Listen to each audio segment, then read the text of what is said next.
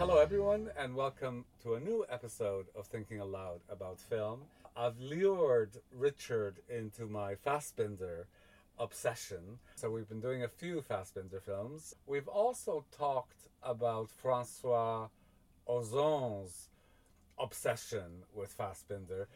He's done two films that relate to Fassbinder. One, a remake of Peter von Kant, and this, Water Drops on Burning Rocks, which is based on a play that Fassbinder wrote when he was 19, but that remained unproduced in his lifetime. So, Richard, what did you think of this one? I quite enjoyed it. I had seen it before. It came out about 2000. I saw it around that time. Watching it again now, having seen a few Fassbinder films recently, it became very clear that this is someone trying to essentially making a pastiche of the look of a Fassbinder film, I think. I quite enjoyed it. Perhaps I would have preferred to see a Fassbinder version of Yes. For me, it's clear, because I've been systematically exploring Fassbinder's films. If a copy exists with English subtitles, I have seen it. I've still got a few more to go, but up to the point of Desire and the Marriage of Maria Brown, I have now seen everything available. And Ozon is simply not a patch on Fassbinder as a filmmaker. I can appreciate his enthusiasm for Fassbinder, though, because I share it. And one of the things that I found very valuable about the experience of watching this film is, I mean, can you imagine a 19-year-old writing this? That's what to me is extraordinary. In terms of Ozon, it's perhaps worth pointing out this was only his third feature. I'd forgotten it was so early in his career, but he made a load of shorts, and then before this, the two features were Sitcom and Criminal Lovers. Mm. To put it in context of Ozon's career, it's very early, and actually very early in his career to do something that's so obviously an homage to another director. So Yes. that's quite interesting. It's not up to Fassbinder. It's a bit annoying because you can see exactly what he's trying to do to make it look like Fassbinder, I think. So, can you tell us a story? It has echoes of some of the other films, I think. It starts off with this older gay man who's about 50, arrives back at his flat with a younger man who's 20 or so, who he's picked up in the street while the younger man was waiting for his girlfriend. It's pretty much a straight translation of the stage plays. It's even split into acts. So Act One is those two in the flat, and it ends with the older guy having talked the younger guy into bed. Then the next act is 6 months later. They're still living in the flat together. They're starting to argue. The older man is getting very frustrated. There seems to be a bit of a creepy role play going on between the two of them in terms of like daddy son type Mm. thing, I think. Later, again, it's a bit further on again, and the boy's former girlfriend turns up while the older guy's away. They get together. Then the final act, the older guy comes back. His ex-lover appears as well. Everyone switches partners, and it ends tragically.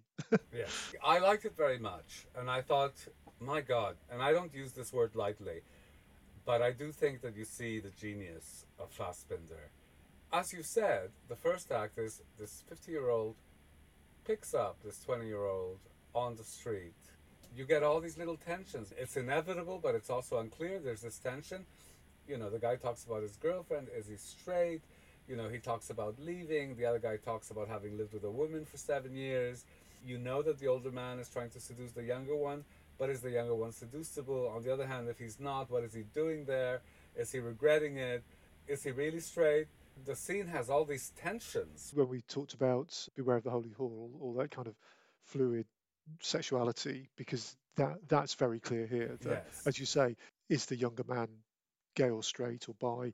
Is the older man gay? The woman he says he was living with, we later find out is trans, Transsexual. and everything keeps switching around. By the end, the older man is having a threesome with the two women. And it's worth noting that this idea of this man who falls so in love with this other man, and the man says, if you were a woman, I'd marry you. And he takes that as a cue to just go to Casablanca and have a sex change operation, is an idea that will be taken up later in the year of 13 Moons. I don't actually know if that was in Fassbinder's original play or if it's something that Ozon inserted into the adaptation. There's a couple of productions of the play on Vimeo in German with no subtitles, but I kind of skimmed through, and it looked to me the film is a very, very direct translation of the play. So I'd be surprised if the trans thing had been added by Ozon. The thing that you mentioned about the fluidity of sexuality is so interesting in the film, because the young man talks about how kissing another man disgusts him because he's a man. Yeah, on the other hand, he enjoys sex with his girlfriend and thinks that it gives her pleasure, but it's not a big deal for him, right? He's more interested in art and so on. And then in the second act, you see him basically becoming a slave to this older man, and a lot of it is to do with sex. He finds himself completely in love, having experiences that he's never experienced, and completely subservient to this older man.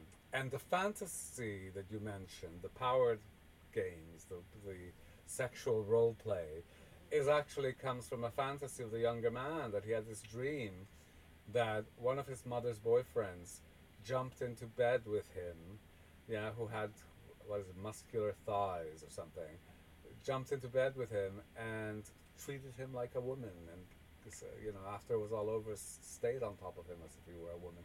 Yeah. And so this fantasy gets reenacted several times, and what's interesting is that the older man does it as a kind of a power play and a domination, and then the younger man does it later on to his girlfriend. But also the younger man does it to the older man. So at the end of the second act, the younger man appears wearing the coat. Yeah, it's a really interesting thing in relation to Fassbinder's career, in the sense that what you get in this film is something that you rarely get later on, which is this complete submersion in love. But what you also get is all the dangers of that, the self-erasure, the S&M kind of dynamic, the using, because the thing about the older man is he inevitably whores out for money all his partners.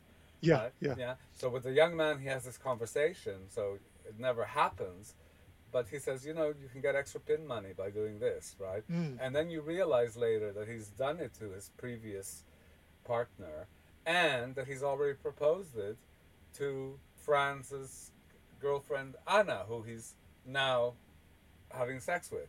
The other thing with the older man, reminiscent of Fox and his friends, that when you first see him, he's clearly fairly rich, fairly successful, and a little bit like you initially think of Karl-Heinz Bohm in Fox and his friends, for instance. But then it becomes clear later that he's I think, an insurance salesman, but actually that means he's a swindler. Yeah. He's swindled some old guy out of his life savings, and the old guy kills himself. And it turns out that that's pretty much what this guy does. Is he just goes around getting people's savings from them. And he blames the younger man for losing his touch, i.e. that ever since they've been in a relationship, obviously he doesn't find swindling others as easy as he did before. I do find that amazing for a 19-year-old to be kind of so lucid, so clear-eyed, so aware of personal dynamics in relationships, of power plays, of, the quotidian things of just getting coffee and making how much those things are present. When I was 19, I was just thinking of love and sex. I mean, I wasn't thinking about power dynamics. I was just thinking of falling in love. If any character in the film is based on Fassbinder, it has to be the younger man, right? Of course. The way that character develops is not the same as what happens in Fox and his friends.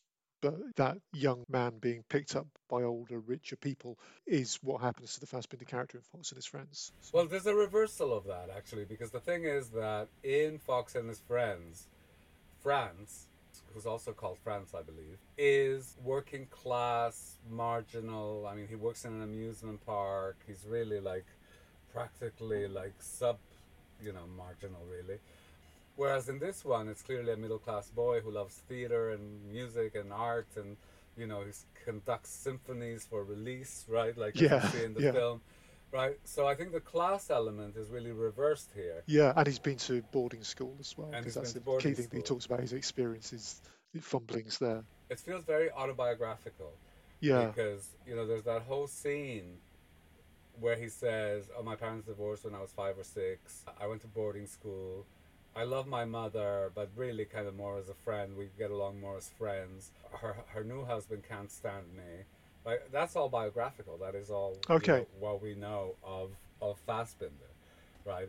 And of course, the thing about Fassbinder is, that he was middle class. His father was a doctor, a medical doctor, right? And his mother was the translator of Truman Capote, right? Right, So right. even though he's always dealing with characters like Fox rather than his friends, he himself belongs to the other class of the friends, the people who know about music and literature and furniture. One of the things that I actually kind of like very much about Ozon's film is that it's simultaneously a play, and I'm actually very interested by this idea because one sees it in Fassbinder as well. Yeah, there's something as theatrical that it's a play that there's no attempt to break out of it or to go on the street and on the other hand, it's quite cinematic. Yeah, that you have these use of dollies and zooms and the camera work. It does explicitly split itself into acts with Act One, Act Two captions, and it's all set within the apartment. As you say, there's interesting editing, there's time jumps and so on. I mean, it's not filmed like something like Rope or something where it's filmed continuously, or like the kind of National Theatre Live type Yeah, films of I stage hate plays I hate that are. those. It's visually interesting enough to be a film. It can't be just using the script of the play because you would expect the script of the play to be like continuous in time for each act because it's all one. Each act appears to be one scene. In the film, it kind of there are time jumps and jumps between different sets and that kind of thing. It's a direct film of the play, but it does interesting enough things visually, I think, to make it not just a filmed record of a play. I mean, basically, my feeling about this is that cinema can be anything, right? And it can be many different kinds of things.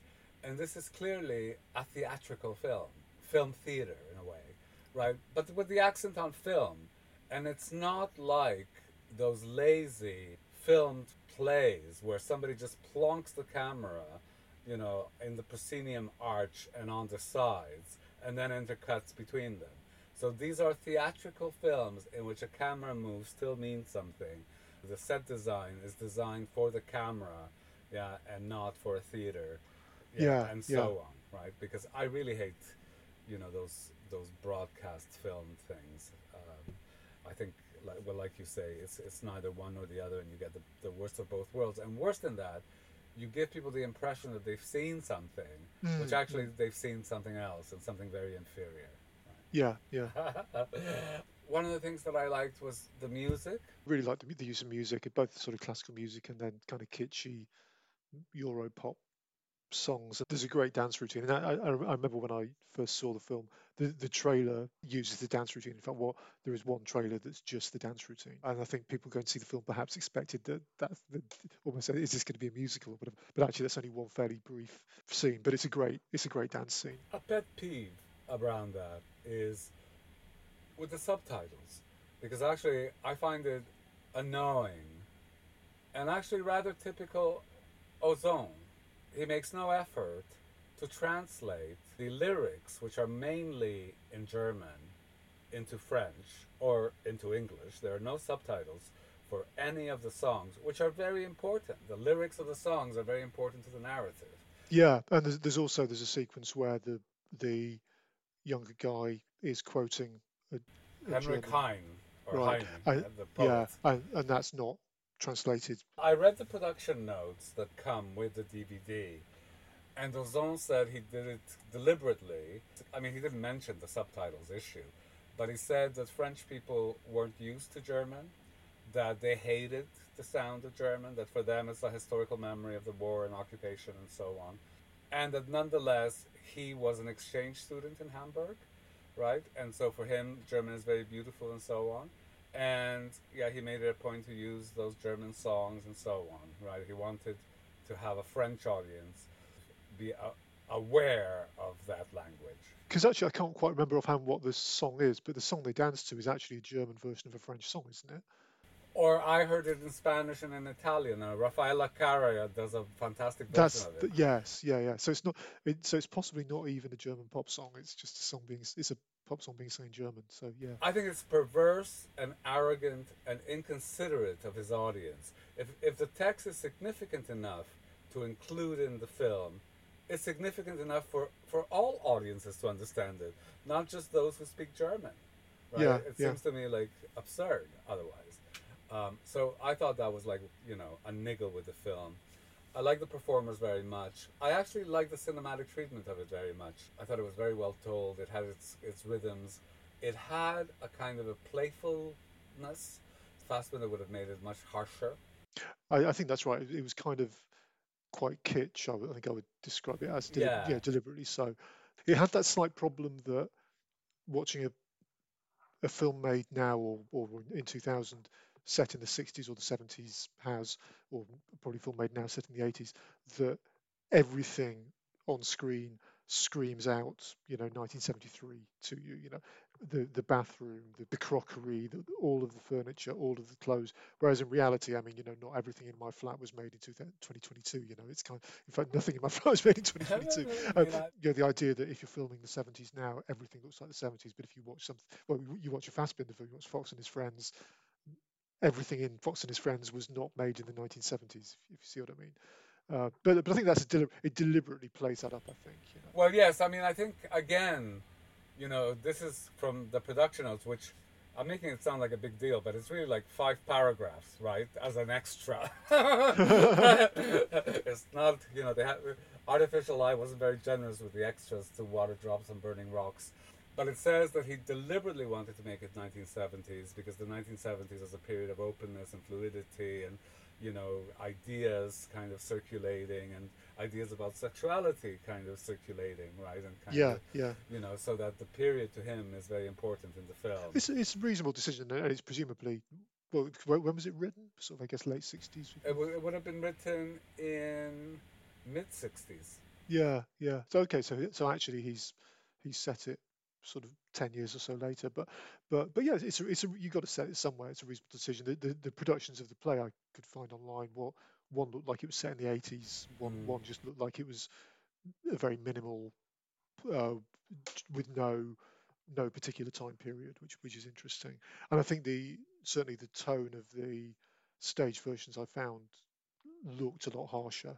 Ozon has kind of played up the kitsch here, I think. Since you mentioned his age, I looked it up just to be sure, and he was born in 1945. So it means he wrote this play in 1964, right? Can you imagine? I mean, I really find that gobsmacking, right? So first his youth, Yeah. right? But, his ideas on sexuality and power dynamics and transsexuals and in 1964. I mean, where was he getting them as a 19-year-old? I mean, So there's perhaps a version of this film could be made where it's like 1962 in Hamburg, and the boy that's brought home is John Lennon. Yeah, I'd love to see that film.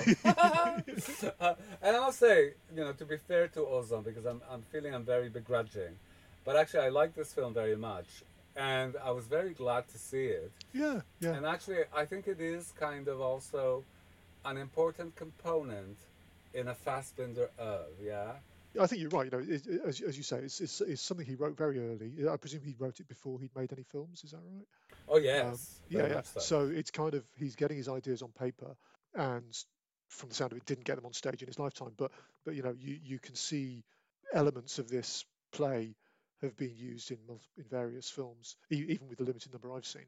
It's interesting, I think, to compare it to Peter von Kant, because actually the set looks very similar to Peter von Kant, and although I think you're right, this is better than Peter von Kant, probably because there's more Fassbinder in it. It's interesting firstly to see this very early Fassbinder work done pretty much. So to say done straight, which is the wrong word, Yes. but Faithfully. done faithfully. Let's go faithfully. Yeah, done pretty much faithfully, with this slight veneer of kitsch on it. But if you're putting on a production of a play, you've got to decide what tone you're going to take and what era it's going to be set in. So I think that's entirely fair enough. It did feel that he was kind of aping Fassbinder somewhat in some of the shot choices and so on. Again, and sorry to be begrudging, but I was watching Desire last night, yeah, which is one of Fassbinder's big flops, yeah, with Dirk Bogarde and Andrea Ferrell, based on a Nabokov story with a screenplay by Tom Stoppard. Right, it's one of the few screenplays that Fassbinder didn't write himself, so He's really working as a metteur en scène, Yeah, and the film doesn't work. There was a 3 hour cut and a 2.5 hour cut, and then they had to cut it down to 2 hours, yeah, to fulfill their contract. So actually, some bits to me just didn't make sense. But it's gobsmacking. It's got incredible like Art Deco set design. The camera is always swirling, kind of, through these glass and mirrors. Bogart is amazing. A tour de force of a performance. It's a real loss that the film isn't better, really, or that the film doesn't work. But anyway, so you're wondering where am I going with all this? It's just, the mise en scène is so extraordinary, right? That then you look at something like Water Drops on Burning Rocks, and you go, right? yeah, yeah. It's fine, but Yeah, and it looks good and it works and it's cinematic, as you and say. and I greatly appreciate having had the opportunity to see it. I love that it exists, but it's an invidious comparison. Yeah. The other thing that struck me watching it is the way the nudity is filmed in this, compared to how Fassbinder Ozone doesn't films have the nudity. guts, you No, know. well, it's odd because his previous film, Criminal Lovers, has loads of frontal male nudity, Ah, um, and this too, the year later, I think. All of the male nudity is filmed in this very coy way. It's kind of all framed so that you don't see anything. It's odd that the young woman has to she gets completely naked, and yes. she feels much more exposed than the men do. But there's this ridiculous scene where she's lying on the young man, and they're both naked, and she gets up. She's kind of got her head resting in his crotch, and gets up, and he's got this pillow artfully placed over his junk. And you just say, "Oh, come on, Fassbinder." Fassbinder would have had everything hanging out, and it would actually have been Fassbinder doing it. um, And he would have been courageous. I mean, there's this scene in Germany Year Zero where he's on the phone. Yeah, so it's the middle of the night. He's in bed. Yeah, but he needs to talk to someone about all the political things that are happening at that moment. The terrorists, yeah, plane hijacking, so on. And he calls his friend, and he's talking about all these political issues, and he's literally stroking himself naked, right? In a yeah, way that actually feels like quite realistic, yeah, like yeah. yeah, But yeah, also, you wouldn't dream of like kind of getting an actor to do that, much less do it yourself.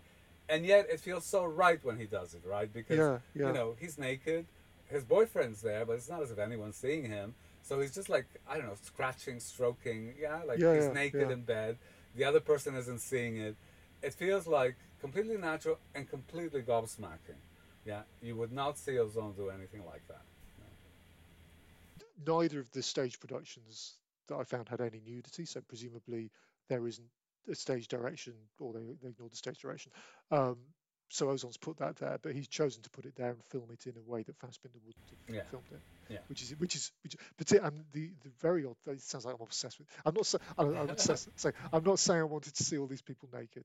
Um, it just felt very coy compared to Fassbinder. And the other odd thing is that the one of the posters, I think the French poster, the poster image is the four naked asses of of what could be the four actors or could be stand-ins. I don't know, but they're promoting the film like that, and the film just is very very coy.